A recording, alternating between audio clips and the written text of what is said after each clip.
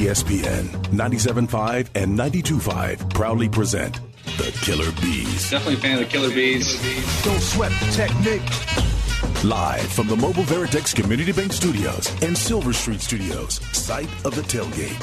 Here now are the Killer Bees, Joe Blank and Jeremy Branham. Oh, hell yeah. You about to get all stung up. Ooh, what up, H-Town? Hey, how we doing? He's Blank, I'm Branham. Joe George is right next to us. It might change what we say. No, it won't. Brian McDonald's back at the Gal Media Estates. We're broadcasting live from Silver Street Studios for the Tailgate. I can't wait.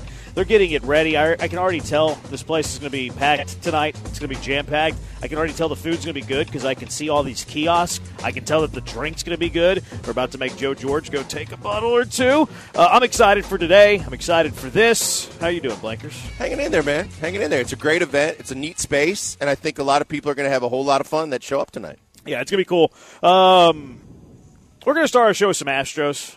It might be this way for a couple more days as the city grieves the loss of the Astros. Texans had a bye, so they didn't really do a great job of distracting us. Now, they do play Sunday, and I think that they'll distract us Sunday going forward the rest of the year. And an exciting matchup, too. We'll talk plenty of Texans today.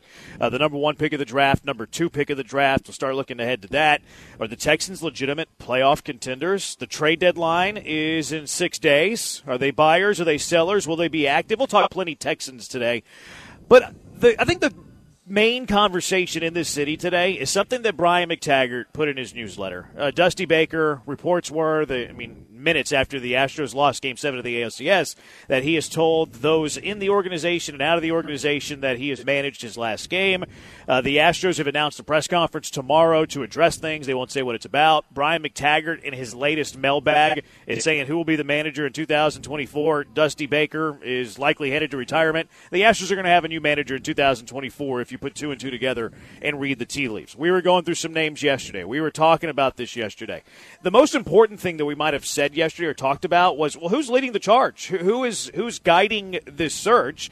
And maybe the conversation should be who should be guiding the search, because Brian McTaggart in his newsletter today, he says the Astros will look to get younger in the managerial role and what will be an attractive job. Why wouldn't it be? The Astros aren't going anywhere. They're still going to be very good. McTaggart says Dana Brown, who was hired as GM just before spring training, will have a say in who's in the manager's chair, but owner Jim Crane and Jeff Bagwell, the team's senior advisor to ownership and baseball operations, will oversee finding the next Astro skipper. I read that, Blankers, and I'm fearful that this golden era is going to be over sooner rather than later. That's a scary proposition. I've been in and through enough of them in a different league, in a different time of my life, when the owner was adamant he was going to be involved, and rightfully so because he owns the team. The Bagwell element of that is very, very scary, obviously coming off of what he did when there was no GM in place. But what that reads to me, Jeremy, is the fact that Dana Brown basically, for lack of a better term, but basically seems to have been castrated in certain power roles with the job of general manager. Because in any other organization, the general manager is going to lead the charge. He's going to make the recommendations, narrowing it down to a few solid candidates, and then he's going to have a discussion with the owner, and the two of them are going to hash it out. In this case, adding Bagwell to the mix and then basically stating that the owner and Bagwell are going to end up being, it seems like, the people with the most power in the room. I don't like how that sounds at all. No, this is I gave Jim Crane a pass last year, and I think he was deserving of a pass because they won the World Series. So, you win the World Series, I think that you can get away with some things that maybe you shouldn't normally get away with. And I know that a lot of baseball insiders, they didn't like the way that Crane handled the click firing, and, we gave Crane a pass. They won the World Series. He knows what he's doing.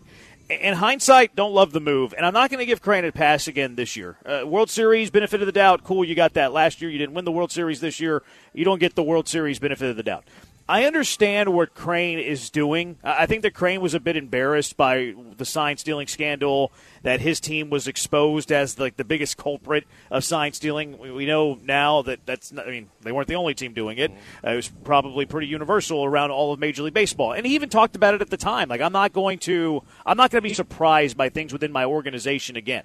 When he was hired and then he hired Jeff Luhnow, he gave Jeff Luhnow the power to do whatever Jeff Luhnow wanted. And Jeff Luhnow built this golden era. Move after move that he hit on, wasn't 100%, didn't hit on all of them, but was a great general manager, built this golden era, built the pillars and the foundation of what has turned into this golden era for the Houston Astros. And then whenever he had to fire Luhnow and A.J. Hinch, he said at the press conference and said, I'm not going to be surprised by anything that happens within this organization again. And since that day, he is not giving power to any general manager. I know there's only been 2, but he hired a manager after that, before he hired a GM. He took the manager's side over the GM side as recently as last trade deadline, or 2 trade deadlines ago, when he traded for Contreras using Urquidy. Dusty Baker said no, and the owner sided with Dusty Baker instead of Click. Then we hear, he hires Dana Brown. How much influence does Dana Brown have? Dana Brown and Dusty seem to kind of fight about the same lineup stuff that Click and Dusty were fighting about. We heard rumors about bringing in a president of baseball operations in David Stearns, and Brown was a little bit blindsided by that. And now we're hearing again that the head of this search is ownership, and the ownership's friend in Jeff Bagwell. I don't like how the owner is having more control than a general manager. And I understand that it's Crane's baby, it's Crane's team, he owns this thing. But I'll ask you this question.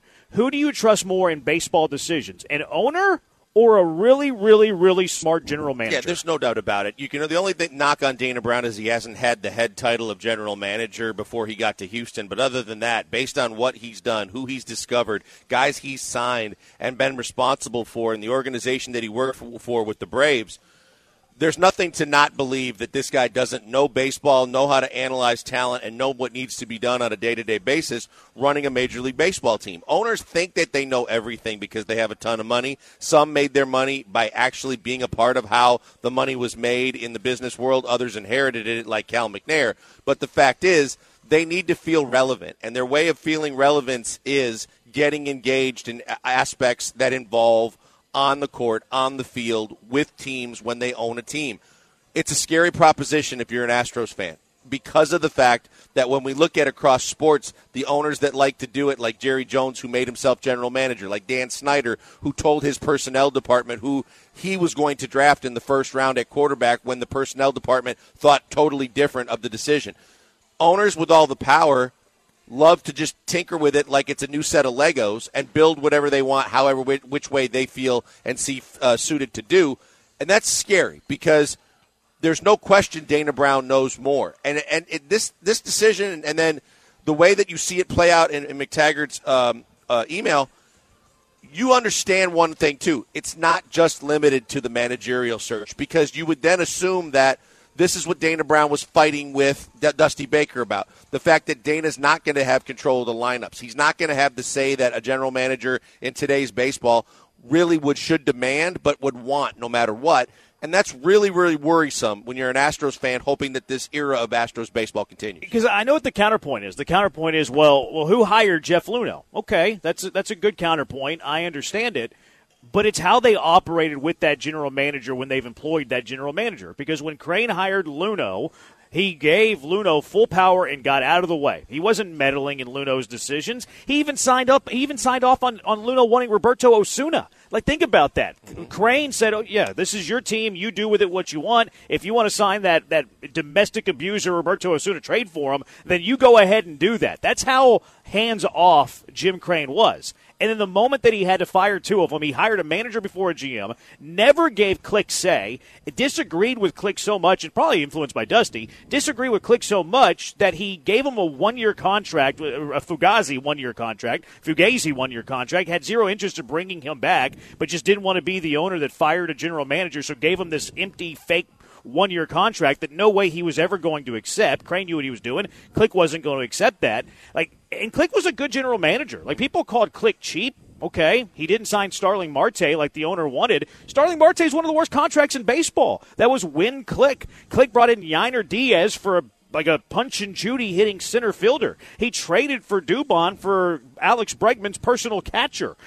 Click made some moves. He wasn't splashy. He wasn't somebody that spent all of Jim Crane's money. Maybe Jim Crane wanted him to spend money. But move after move that Click was making was sound. It was good. It led to a World Series. You chose Dusty Baker over James Click. You fired him, never gave him full control. And now you're doing the same thing with Dana Brown to the point where you didn't even hire Dana Brown at the beginning of last offseason because you wanted to control things in the offseason for yourself. You wanted to handle the hot stove, so you wait until just before before spring training to bring a general manager in, which is basically handcuffing a general manager. You give Baker control over or say over Dana Brown throughout the entire season, like with the center field situation, with the catcher situation, when Dana Brown was going to the media. Yeah, I would love Yiner's bat in the lineup more, but Dusty gets the say. You do it with the whole flirting with David Stearns, and now you're not even going to give your general manager full say over a managerial search. And I'm worried that we're seeing an owner that over-meddles to the point where the sustained success of this golden era isn't going to be open as long. It's dangerous. It's a definitely danger zone situation. It's a slippery slope because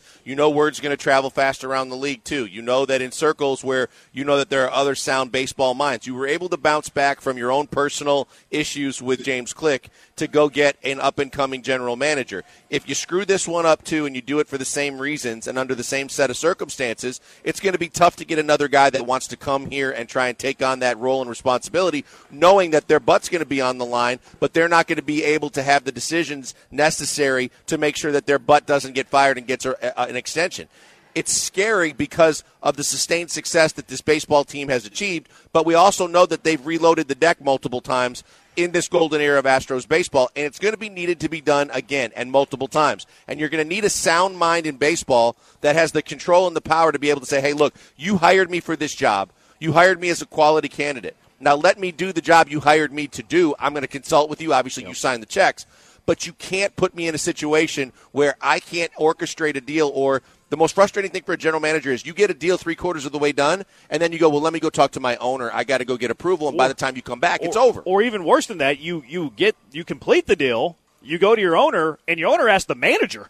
Like, think about that. Think about that. You've completed a trade. You try to go to the owner to get signature, and Crane dials to the dugout and is asking the manager what he thinks. Like, of course, Click left.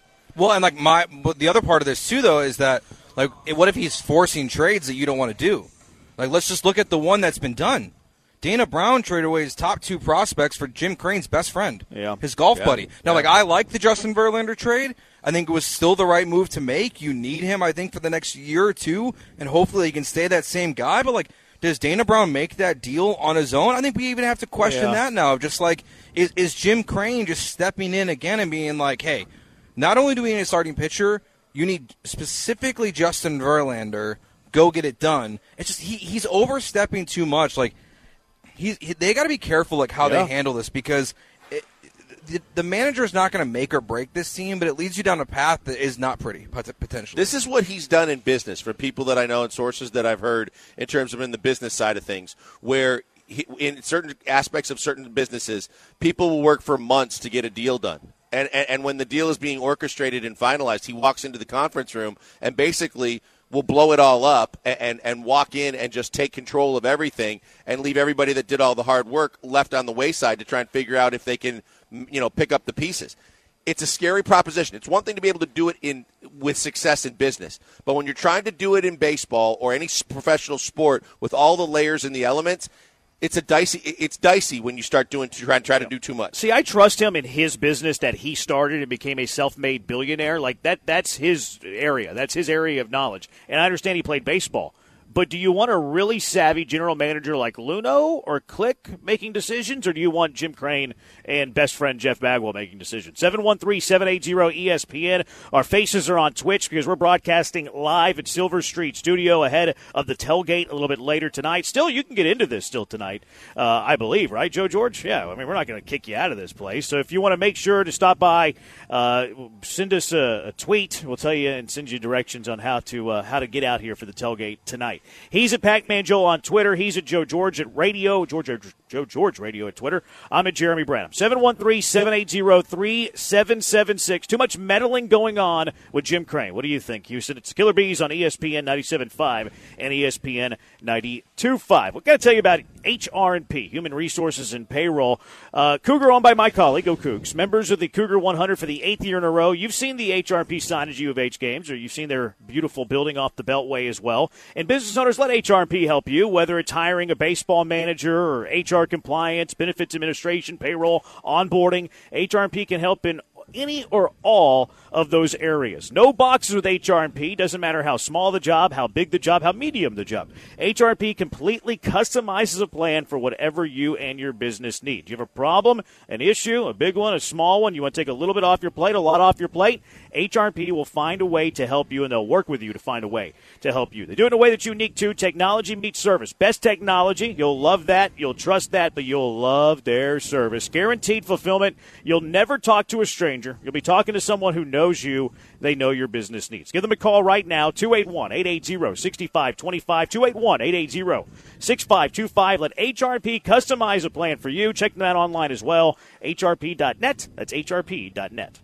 ESPN 97.5 and 92.5. Planet Unicorn, hey. Planet Unicorn, Unicorn Planet.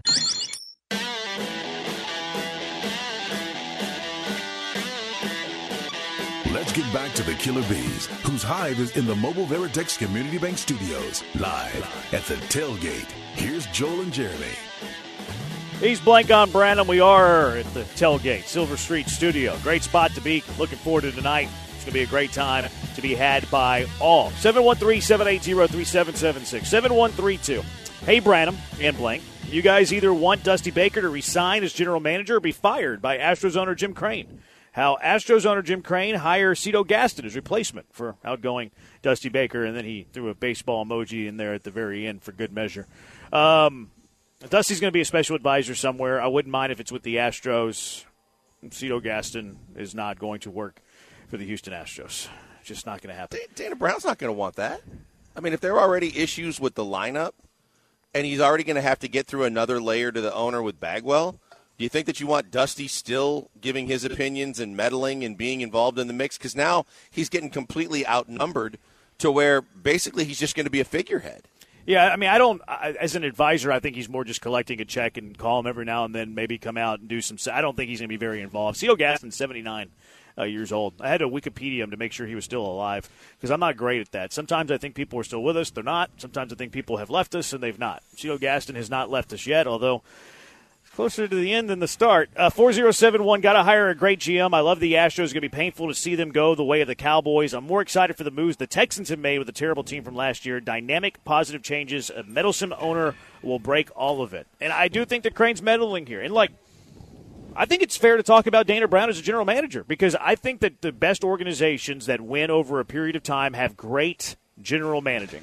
It started with Jeff Luhnow. Jeff Luhnow built this whole thing, and you're still riding the wave of what Jeff Luhnow built. Like, your best players, Jeff Luhnow led. Like, Purpura had something to do with Altuve. At least Purpura's reign was whenever they signed Altuve. He might have tried to block it because he was too small, but under Purpura's reign is when they had Altuve. Everybody else is a Luhnow guy. Yordan Alvarez traded for whenever Luhnow was the general manager. Bregman was drafted by Luhnow. Lance McCullers, Justin Verlander originally traded whenever Jeff Luhnow was here. I think Click made some really good moves that helped this organization as well, under-the-radar moves. Dana Brown really hadn't done anything. And that was by design because they signed him so late. All that Dana Brown has were a couple of waiver wire pickups and the trade deadline, which you can kind of question how much was he involved in the Verlander deal. I think he was heavily involved in it, at least in the negotiation. Crane might have been told him, hey, go get it done. But Dana Brown was the one negotiating the whole thing, certainly. But we have no idea what Dana Brown's going to be as a general manager. Doesn't it also lead you to at least question in the selection process, in the interview process, if maybe that was more the reason why that they were looking for a first-time general manager? Yeah. Because if you bring in a guy with experience that has some pelts on the walls, they're going to be in the middle of the process, and one of their questions for you is going to be the hierarchy, the decision-making process, how I get to the point where if there's a point A and point B conversation that I'm trying to see my way into getting the deal done, do I need all of your approval? Do I have a window of funds to deal with? Am I free to do whatever I think is best?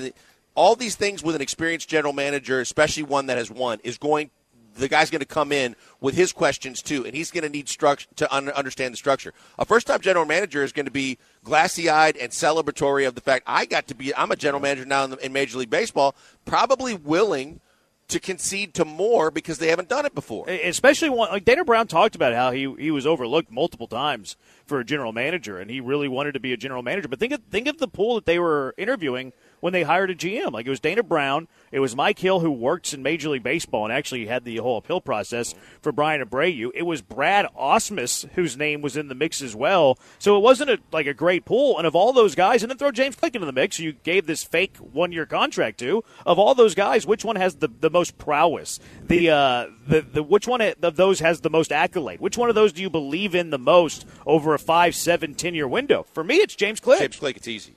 Yeah, I mean, look, he's got analytical experience. He understands the modern day game and all the changes and all the analytics and still how it relates to the finances and balancing the finances to make sure that you have what you need, and you also understand the planning with not going too far. We knew Click was a guy that Crane was on board with, not doing the 8-10-year contracts at the exorbitant amount of money because the return on investment wasn't there. Mm-hmm. So you have a guy that, because of his upbringing, because of his experiences, because where he was previously, was the guy perfectly suited to take over for Luno and still carry on the analytical part of it, but still understand the baseball part of it in terms of the talent management. I mean, I'm not trying to knock Dana Brown because I don't know anything. Right. We don't know enough about him, and I thought that it was a good hire at the time, especially coming from the Atlanta organization and the young people that he helped develop. But you need a guy that's able to spread his wings and do it his way to an extent, and if the owner's going to clip his wings and not let him fly, how long is he going to be here before he flies somewhere else where he gets greener pastures and a better opportunity? See, I think that Dana Brown could be a very good general manager too, but I feel like his wings are being clipped. Yep. Like this whole thing, the way that they hired Dana Brown last year, and the way that Brian McTaggart alludes to the fact that they're going to go through the managerial search. Jim Crane and Jeff Bagwell are acting as president of baseball operations, and Dana Brown's the gopher boy who does all the grunt work. He's the one who negotiates. He's the one who's calling other teams for trades. He's the one that's putting things on the desk of Jeff Bagwell and Jim Crane. Like, we talked about Bagwell being the general manager of this team last year, and we said he's never going to work that hard. He doesn't want to. He doesn't want to do all the gopher work of managing an analytical team, of calling all of these teams on trade, like for trades, overseeing a scouting department on draft day. Like, Bagwell has nothing to do with that. But if you put him over the general manager, then maybe that's more intriguing, where you just call him in on these big decisions, like a manager, like a deadline trade, like a free agent in Jose Abreu. That's where Bagwell's acting like the team president, where if you bring something to his desk, then he'll entertain it. And it's the same thing with Jim Crane, and I think that they have the wrong guys making the baseball decisions. You bring in a general manager, you let that general manager make the baseball decisions. Coach G says, is Jim Crane becoming Jerry Jones? Yeah. Absolutely. So I think there's absolutely no question, based on he liked the fact that where he was the general manager for a short period of time last offseason, and he likes the fact that he wants to meddle in baseball operations like Jerry Jones, like Dan Snyder did, like Davis does with the Raiders. The guys that just, it's their toy, they want to be able to play with it how they choose, and they don't have to report to anybody. So it's a dangerous proposition. And that's what you have to try and weed your way through, because you know damn well, Jeremy, the first thing that they're going to say is, go put together a list of your top 10 candidates to be manager of this team. Now, tell me what you think of each one of those. Now, we're also going to tell you, Bagwell's going to go, now put Ausmus on that list. Maybe one or two other guys that he's had relationships with that he wants to do a solid for, and he also wants to see if Crane might like him and that it might make some sense. But other than that, they're going to make Dana do every bit of the work, and then they're going to want to be the ones that take the credit when the hiring's done. Look, and you could still get the managerial hire right. Like, if you think that Joe Espada is the guy that should be the manager, or you think that, Johnny Appleseed should be the next. Like, they could still hire that guy, and then they could say, okay, we got our general manager in place, we got our manager in place, and it's time for us to take a back seat. That's what I'm hoping for. That's what I'm hoping happens. I hope that they really rely on Dana Brown to bring in a Dana Brown manager.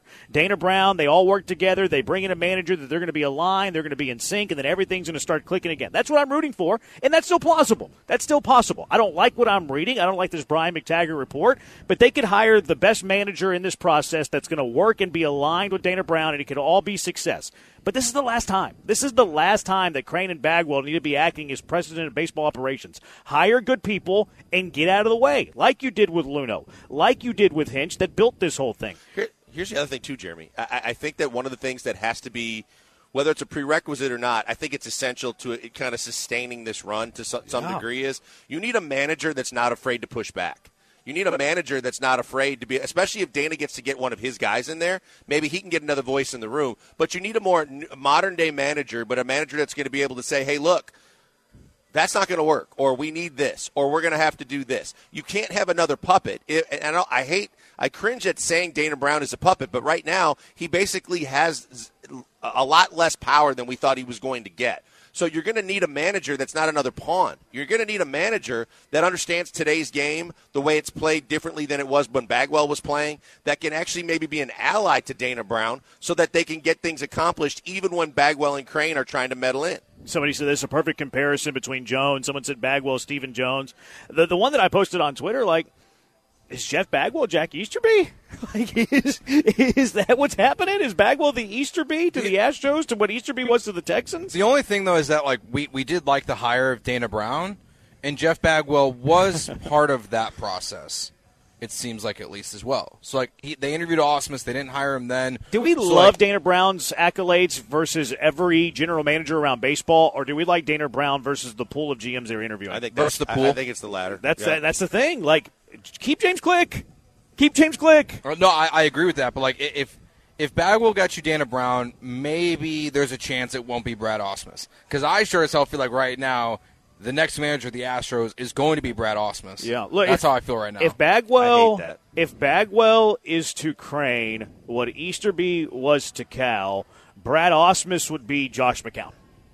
Yeah, yeah, that's right. Yep. If it's Brad Ausmus, I think everybody's going to be really mad. And I think it's a little unfair to Ausmus. Not a great manager, but Ausmus is a smart dude. Like, Ausmus had, like, the playing prowess. He had the accolades, and he went from an Ivy League. Like, I think that Brad Ausmus could be a fine manager. His managerial accolades are not great. Was never really with a great team, but it's more the symbolism than it is the actual man. Like, Ausmus, the man, whatever. That's a decent hire, but Ausmus, the symbolism of what it means, is atrocious. 713-780-ESPN. HRP listener line, 713-780-3776. What's your belief in the Texans coming off the bye? They're 3-3 going to the bye. This is where we wanted them to be in playoff contention. 3-3 going into the bye. Now they're coming off the bye. They go to Carolina. They're favorites at Carolina. Is this a playoff team? Is this a division winner? Is this a team that's going to be on the cusp but miss it? Or is this a team that falls apart? 713-780-ESPN. Killer Bees on ESPN 97.5, ESPN 92.5. ESPN 97.5 and 92.5. Sweet Sassy Molassy. Clever metaphors and catchphrases escape me, like a fat girl waving her trophy from the smell contest. Sweet Sassy Molassy, I'm trying my best here.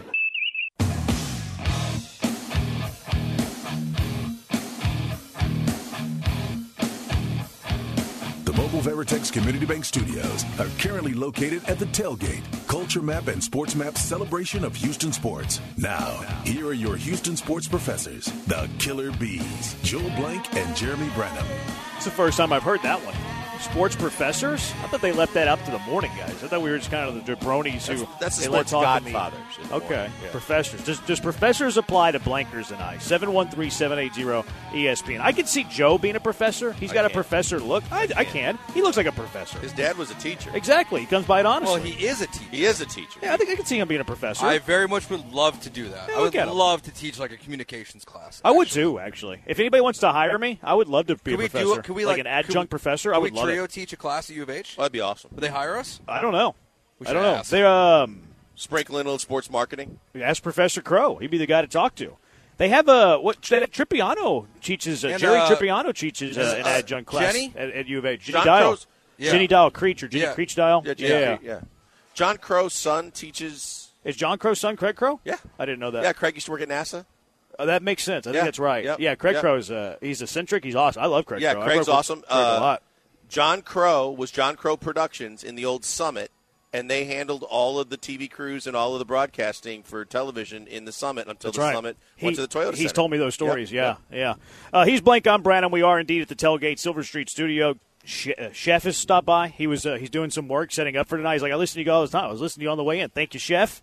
Calls in from time to time. Yeah, he calls in. He's Chef on our show. And then Jan was here earlier, too. From I'm not going to say their name because they're with another station, but they're here with us tonight. They used to be with us. So Chef has stopped by already. There's like 10 people here, and everybody knows us. So we appreciate that, Chef. Thank you, Chef. Thank you, Jan. Thanks for hanging out. Hope to see you a little bit later tonight. This guy keeps texting us about Cito Gaston, man. He's 79 years old. What are we doing? Cito Gaston's not going to be employed by the well, Reggie Jackson's pretty old. He's employed by the Astros. But didn't McTaggart say they're looking to get younger? Yeah, they're looking younger. So I don't think Cito qualifies. So that eliminates Buck. Yeah, they're looking thank God. that eliminates Bucks. I mean, they're going to go with a younger guy. I think I think there's a decent chance. Okay, hear me out. Cash or trash it. I think there's a decent chance they announce a spot of the manager tomorrow. Ooh, that quick? I think there's a decent chance. I think that even though I lean Ausmus right now, if it's a Spada, why would you wait?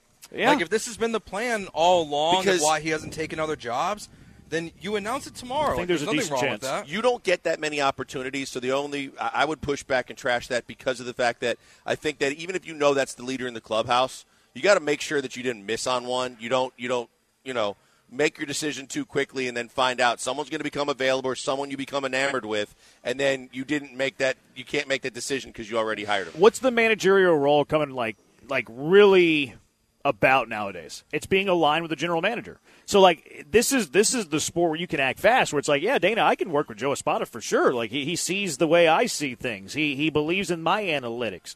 And then Bagwell and Crane, we really like what Espada's done. This has been a golden era. Yeah, you came short this year, but you still went to the 7th game of the ALCS. If you know it's Espada, I think there's a decent chance. I think it's less than 50%, but I think there's a 35-40% chance that they announce Joe Espada tomorrow at this little secret press conference. I hope they don't. I certainly hope that they do their due diligence and they explore a multitude of candidates before they decide that they already had the best candidate, because they can still make that announcement and it sounds perfect and it looks like the perfectly executed plan of, hey, we wanted to see everybody that was out there and give everybody a fair chance, and then at the end of the day we realized our best candidate was in-house. We decided to go with the guy that we knew all along was a guy that knew Dana, knew the organization, knew the players, and he would be the best fit. I would think Omar Lopez gets an interview, or at least they're going to talk to him too, because he has a lot of respect in that dugout. Because the other thing that we understand through how professional sports works these days, yes, you could be aligned with Dana, but you could also be aligned with ownership. And sometimes you can talk out of both sides of your mouth, or you can play both sides of an equation, and that can rub one of the sides a little differently. And I'm also a little leery of the fact that Joe Espada could have had multiple jobs. He interviewed for multiple jobs in the last couple of years. I'm just a little bit perplexed why he didn't at least get one offered to him, whether he turned it down or not. Yeah, I mean, I don't know if that's a determining factor of being a good manager or not. Like, there's a lot of good coaches that have lost out on interview processes. I don't know. Like, if your decision, though, is Espada versus Lopez, what's the interview process going to teach you? Like, I think you already know your answer. If it's only – I'm not saying it's only those two, and I agree with you, seeing things through, do your due diligence, turn over every stone. But if you're deciding between two guys, Joe Espada, Omar Lopez – what are you going to learn in the next 2 weeks that you don't already know with those guys being in your organization for years? Depends on who you talk to. I mean, I think if you talk, it's one thing if you talk to, guys in the system or guys, that are advanced scouts and otherwise they're going to be dealing with the man, I don't think you're asking advanced scouts who should be the manager of the team, though. No, but you get feedback because they've interacted with these guys in the system. But I think the biggest thing is you got to talk to your players. I mean, you got to be – look, it's one thing to say, hey, it was our bench coach or it was our first base coach. But you got to understand from your core group of players that are your best players, hey, what would you think if we hired so-and-so? And then what would you think if we hired Joe, if we hired Omar? Give me your pros and cons. And just – hear it out, because sometimes you think you know, but you don't know until you talk to your best players. The dangerous part of doing that, though, is you ask Altuve who he wants, and then you don't hire who Altuve wants. It's true, Deshaun Watson. Exactly. Yeah. It's the whole Deshaun Watson thing. So that's like the dangerous part of trying to get player input and all that stuff. 8863, hire Berkman or Biggio, or is that just crazy? It's crazy. Love both of those guys as players, and they should stay that way. But I thought that you know what, and maybe it's just to do Berkman a solid for his college coaching career as well, to get a little extra clout going forward. But I thought about Bagwell saying we got to at least interview Berkman. He didn't say that, did he? No, I thought this morning that Bagwell would probably because I knew Ausmus was a slam dunk. He was going to say we got to interview him. Yeah, I could see Bagwell saying let's interview Berkman, even if it's just a solid for Berkman. But I could see him bringing him in as well. Are Bagwell and Berkman boys like that? I think they're better than just old ex-teammates. They seem like polar opposites. I don't know. I agree with you. I don't know at all if they're tied or not. They just seem like polar opposites. Those two. I know where you're going. I understand that, but I also think Lance's personality, though, is still such, and it's good enough that it sat well with Baggy over the years. I think Berkman would be great on television, by the way. Like, I think he has that personality. He's got enough, like, excitement, blah, blah, blah, blah, blah, but he's got a decent job now. I think he'd tell the stories, but I think he's got that personality side that would be funny. 60-30 says Craig Counsell. A lot of people have mentioned this because he's probably the top candidate on the market. He's a Met. Like, he's already a Met. Like, I know he's not technically officially a Met. He's a Met. Well, why wouldn't you be when your old boss with Milwaukee is the new boss of the Mets, and you don't have to worry about the owner or the situation that you're going into here with the owner possibly meddling and ex-players meddling and not knowing the general manager that you're going to be working side by side with? Why wouldn't you go where you have an added padded layer of comfort because of the guy you're going to be working for is a guy you have experience with? And on top of that, and I think it's more important than that, Steve Cohen's going to make him the highest paid manager in baseball, whereas I don't think Jim Crane's going to do that. They weren't going to do it in Milwaukee either. Yeah, I think the council is going to cash in. I think he's going to get paid more than anybody else. 9953, can you explain the difference between president of baseball operations and GM in baseball? Seems duplicative compared to other sports. Usually it's president of baseball operations is just usually higher in the hierarchy than the GM. That's really the only difference. I think a lot of times it depends on who they are. I mean, sometimes you're going to have a title of president of baseball operations that's an ex-player or a guy that has the ear of the owner and can do some marketing and do some things across the organization and make sure you don't forget about the players that used to be. If you get a Stearns involved in it, who used to be a general manager, who's got great baseball pedigree, now you're talking about a guy who's going to probably have to sign off on everything and hire a general manager that knows how he wants to do things. And he's going to be the end-all, be-all. In certain cases, depending on who they are, you can have a president of baseball operations, but the general manager is still going to make the call. Yeah, I think most of the time the president makes a lot of the final calls. Like that's what we just saw, this disaster of what the Miami Marlins are. Like Bagwell. I mean, like you have a clear manager, Kim. I don't know how to say her last name. Eng. Yeah, just don't say it. She gets the Marlins to the playoffs for the first time in how long, and then they want to hire someone above her to be the president of baseball operations. She walks, but I think you're right. It might just be Bagwell is its unofficial title. Does she want to be a general manager though? Because she didn't even take the Boston interview. That's what I was thinking too. That's the whole situation's weird. It is weird. I think it depends on the finances. If they pay, if she's still getting paid and she walked away. I don't know that you could take a quote-unquote lateral move right away. Well, I don't think she's getting paid, though, because I think it was a mutual option for next year. And they picked it up, and she bailed. So she declined the option and then declined an interview with Boston. I think she probably has, a job in baseball lined up, it seems like. I don't think she wants to be a GM anymore. She did work in the front office of Major League Baseball, right? Yeah, she did. I think between the Yankees in there, I think she probably has something lined up like that. Just my guess, anyway. 713-780-ESPN. What would make Brad Ausmus a bad manager? I think Brad would honestly be fine. To me, it's more the symbolism of Brad. He won a division his first year in Detroit. He was 500 in Detroit, but it's not a great job. He was one and done with L.A., but that's not a great job. He was before Joe Madden too. Yeah, and I think Madden became available, and they really wanted Joe Madden. I think Ausmus is a fine baseball manager, but to me, it's a signal that Jeff Bagwell is the de facto president of baseball operations, and that scares me. It doesn't help Dana Brown at all. No. The only thing that would be more of a signal that Baggy's in charge is if Jeff Blum becomes the manager of the Astros. They're best friends. No, Blummer's going to be the third base coach. Don't worry about that. I could see that. I would be really upset with that. If Blum was out of the booth. I could see him in the dugout. Yeah, you don't want him to leave TV. If Blum was out of the booth and the third base coach, I'd be really disappointed by that. He's a really good dude. I think he'd be more bench coach than base coach. I know that's logistics and who cares, but he's a bench coach. Because usually you go first base coach to third base coach type of deal. Bench coach. Yeah, well, or even you can go straight to bench coach, but usually you never coach third unless you've had experience at first for whatever reason. That's weird. 7665. Biggio won state championships coaching at St. Thomas. World Whoa, Series shouldn't be too much harder. Little shout out to St. Thomas. I thought Jim Crane's son was the president or maybe another high position. That's from Big Art. That's true, but that's on the business side. President of baseball operations, that's saying that they have control of the baseball operations of the team. Jim Crane's son might not have the title of president, but basically the president, the guy that replaced Reed Ryan. There's always a president of business, president of – and every single team has very unique titles. They all are kind of the same CEO, and that's the business side as opposed to president of whatever sport it is. All right, 713-780-3776. Let's talk about this Texans team. 3-3 coming off the bye. Or playoff dreams real in Houston. It's Killer Bees on ESPN 97.5, ESPN 92.5. Hey, right now I want to tell you about the good people at Allstate Siding and Windows because they're the best in the business at taking care of your number one investment, and that's your house. You're going to take care of your home. You want to do a lot of things to make sure that nothing breaks down, that it's protected. It keeps the energy inside the building and doesn't allow seepages and leaks that could actually make it more difficult for you to be comfortable in your own home. Allstate Siding and Windows, been in business for over 4 decades. It's a family-owned and operated business. Mary and everybody there, they know what they're doing. They want to help Houstonians, and they take care of you every step of the way. They're doing windows at my house. They're taking care of every bit of the process, asking questions, getting answers, seeing what we want, and then making sure we get what we need. And that's what you want when you're going through a process like getting windows. Do you want the double panes?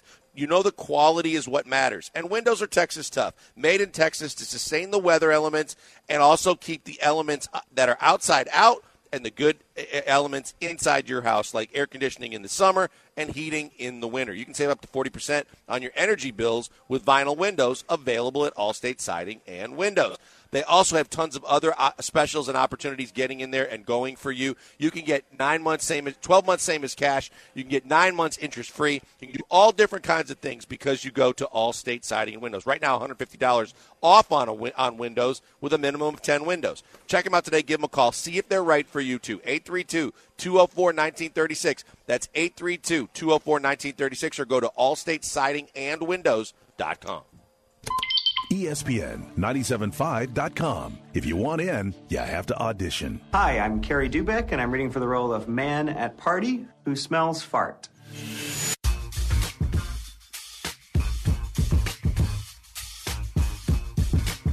Back to the Killer Bees, live from the Mobile Veritex Community Bank Studios at the Tailgate. Here's Joel and Jeremy.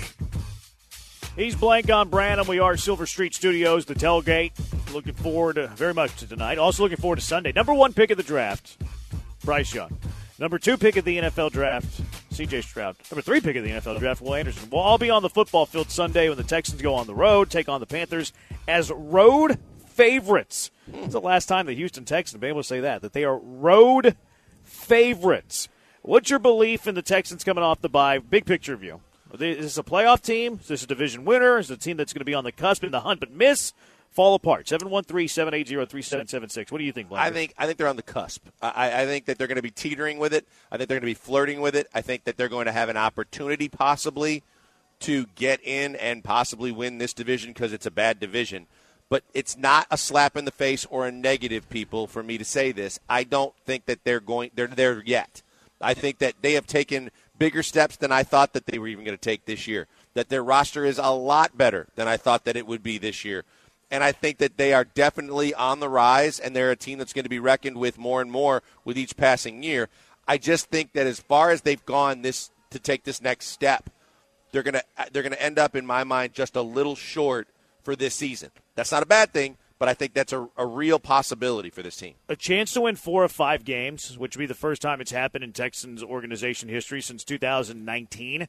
That was the year that they went into Arrowhead. They had the big lead. They lost, of course. Deshaun Watson was the quarterback for that team, who now can't beat out P.J. Walker. They're going to make Deshaun Watson a healthy inactive because they want P.J. Walker to lead their team. I think the Texans are going to take care of a bad schedule. I really do. Like the bottom of the AFC isn't fantastic.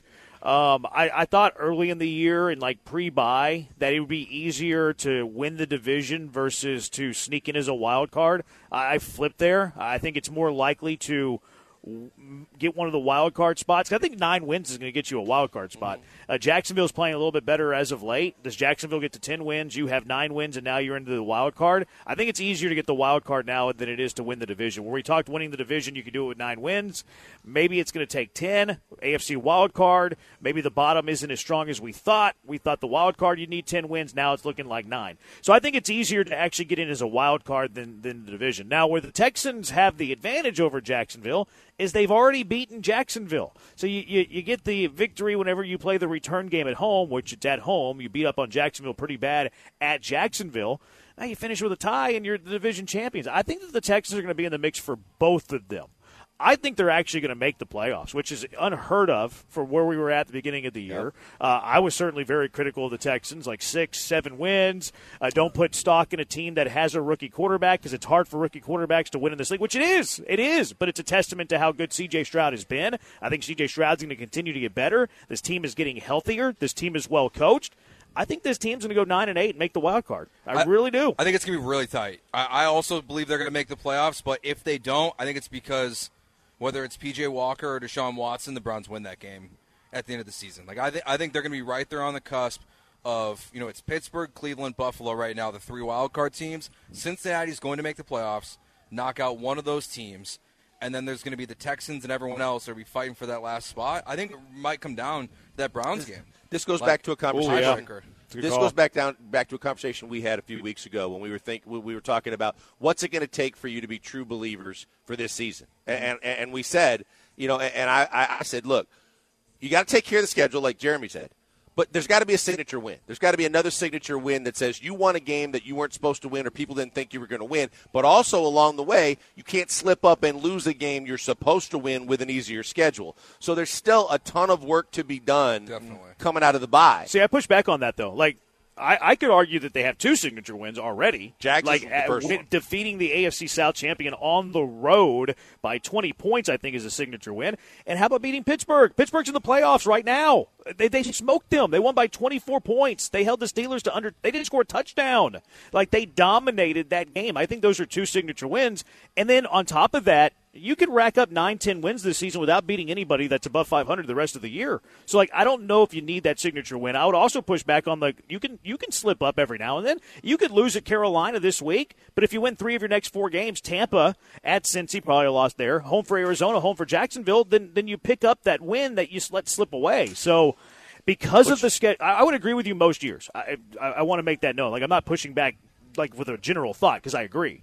But because of the schedule being so poor, I don't think that they need a signature win, and I don't think they're going to get one the rest of their schedule that was as good as at Jacksonville and home for Pittsburgh. I think the better way for me to sum it up is the margin of error gets a lot tighter with any slip-up that you might have. Because as you look at the wins you should have, yeah, I think we all agree you're not supposed to win at Cincinnati. But if you lose, say, this week, then – Tampa Bay, which you should win, or one of those games, or Jacksonville, which you think you have a really good chance to win and continue to dominate them. But if you don't, and they know they got to have that if there's a tie and what it means for the division, too, that it gets harder. Now your margin of error becomes super, super slim, and that's where it gets a lot more difficult as well. See, that's why I've been looking at the pockets, because I think the pockets are important. And I kind of look at it as a baseball series. Maybe that's just the way my mind thinks. But if you look at the pockets the rest of the way, you take 2 of 3 in all of these pockets, you're getting to 10 wins.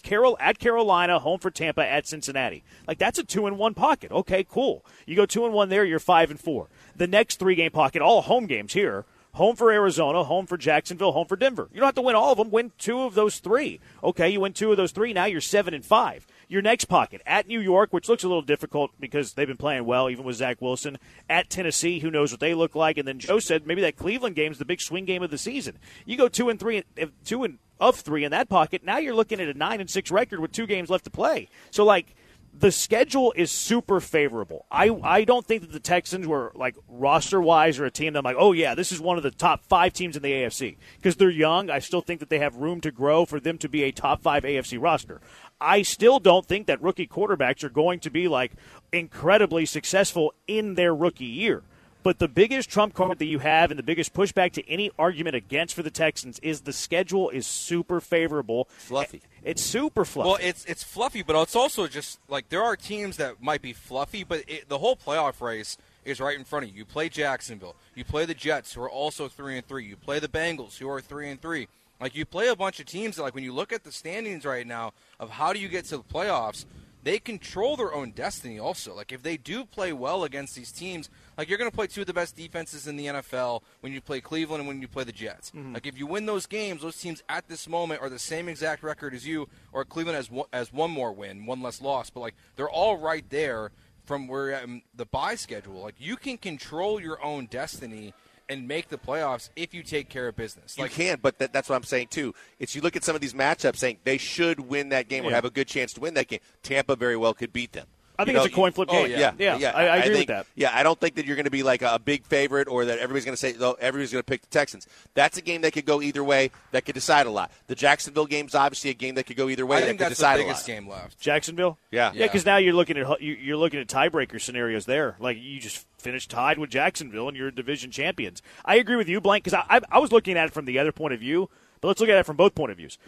Vegas spread, rest of the way. The Texans won't be more than a 3.5-point underdog, I think, to maybe Cincinnati. Other than Cincinnati, they won't be an underdog by more than 3.5 points to anybody, I believe. But on the flip side of it, they probably won't be more than a 3.5-point favorite against anybody. So, like almost every single one of the rest of their games, maybe with the exception of at Cincinnati because they're playing better football, they're playing like the Bengals we thought they would be.